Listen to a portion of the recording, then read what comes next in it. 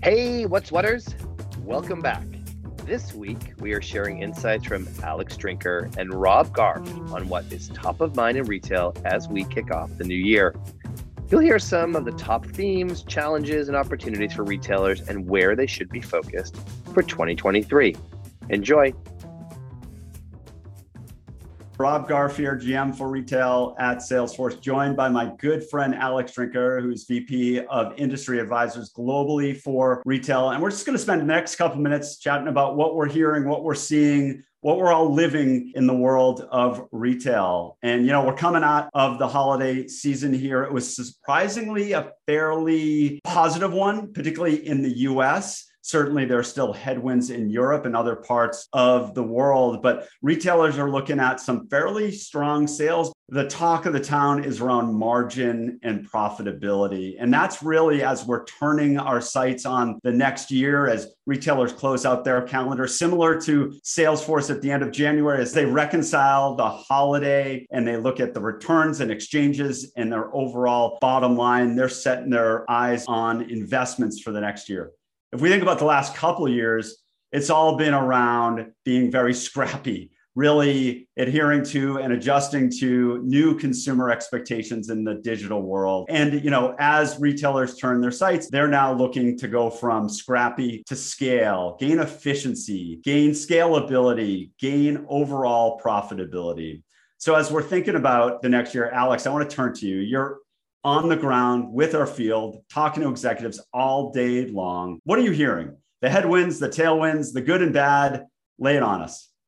I mean, it's been a challenging one for our retail leaders, but they are, much like all of us in tech, thinking about profitability, their operating margin. And so I think that's causing everybody to kind of look inward and look at how their holiday's doing. And then from that, they're going to measure their buying on tech based off of whether or not they had kind of a good or bad holiday. I think there's been a lot of kind of capacity issues, not only with product slowing down and coming into stores, but also thinking about internal resource capacity where retailers have been strained with taking on new projects and thinking about how to serve their customers. But what we all know is that customers are demanding more, and they're demanding a better, frictionless, personalized experience. And so retailers are going to start turning to that as we look at next year. I'd say here's the top themes. Think about ROI, time to value, kind of thinking about where they're going to get the most bang for their buck when they have kind of reduced budgets and a higher kind of a focus on those budgets. They're going to be thinking about things that are more project-based instead of broad kind of transformational projects. And I think that's going to force everybody to just think about how do you drive value off of each investment that you have.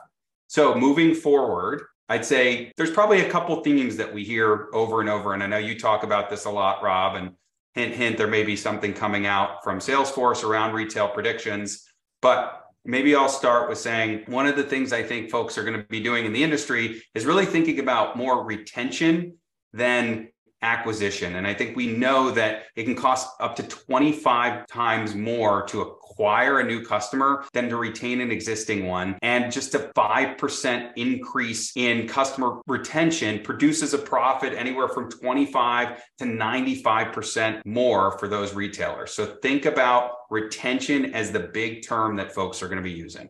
Yeah, I think you're spot on, Alex, in terms of retention. There's been a lot of switching over the last couple of years. Loyalty has been redefined. Certainly, it's been focused on convenience and availability, and now it's as much about value. So you talked about the cost constraints. It's a real balance between loyalty and making sure the consumers that you've attracted over the last couple of years stay with you and buy more as they're shopping more frequently, but also doing that more profitably. So I think you're spot on. We're also seeing, as it relates to service, not just about efficiency and profitability, which has always been within the four walls of the call center, but it's also about expanding service well beyond those four walls. We saw it in the course of the pandemic where store associates became service agents. They became social influencers. They became live streamers. And that will continue to be the case where these store associates picking up micro shifts as labor shortage continues to reign, picking up shifts at home and being able to serve the consumer via email, chat, or text. And also providing the store associates when they are in the physical store to be service agents and have access to consumer information. What's their email? What's their address? What's their phone number?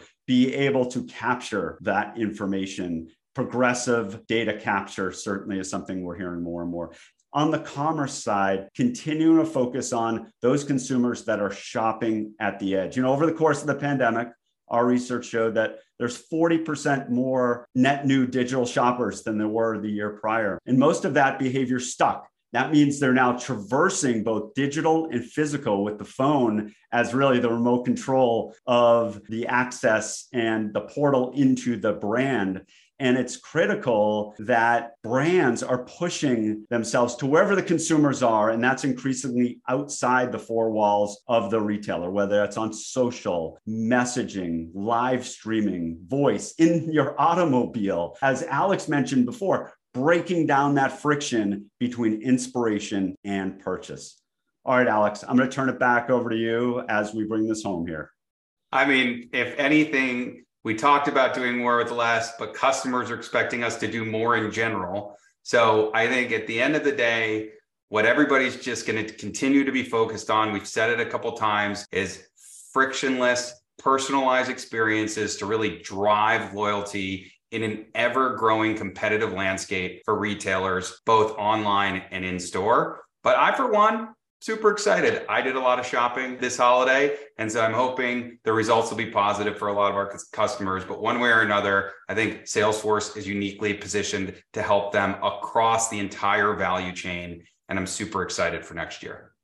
Yeah, I mean, Salesforce from its outset was focused on the customer. Unlike our competitors who might have had a heritage in merchandising or supply chain or financials or content for that matter, Salesforce is the customer company and no better partner than us to really help serve our retailers as they're looking to engage with their consumers, the shoppers, in whole new ways. Thank you all for continuing to focus on the industry, what I like to think about as the best industry, and good luck with the rest of Q4, and hopefully we'll crush it. Yeah, in this season of light and gratitude, I'd like to just thank all of you for being amazing partners and crushing it this year and looking forward to an even better next year.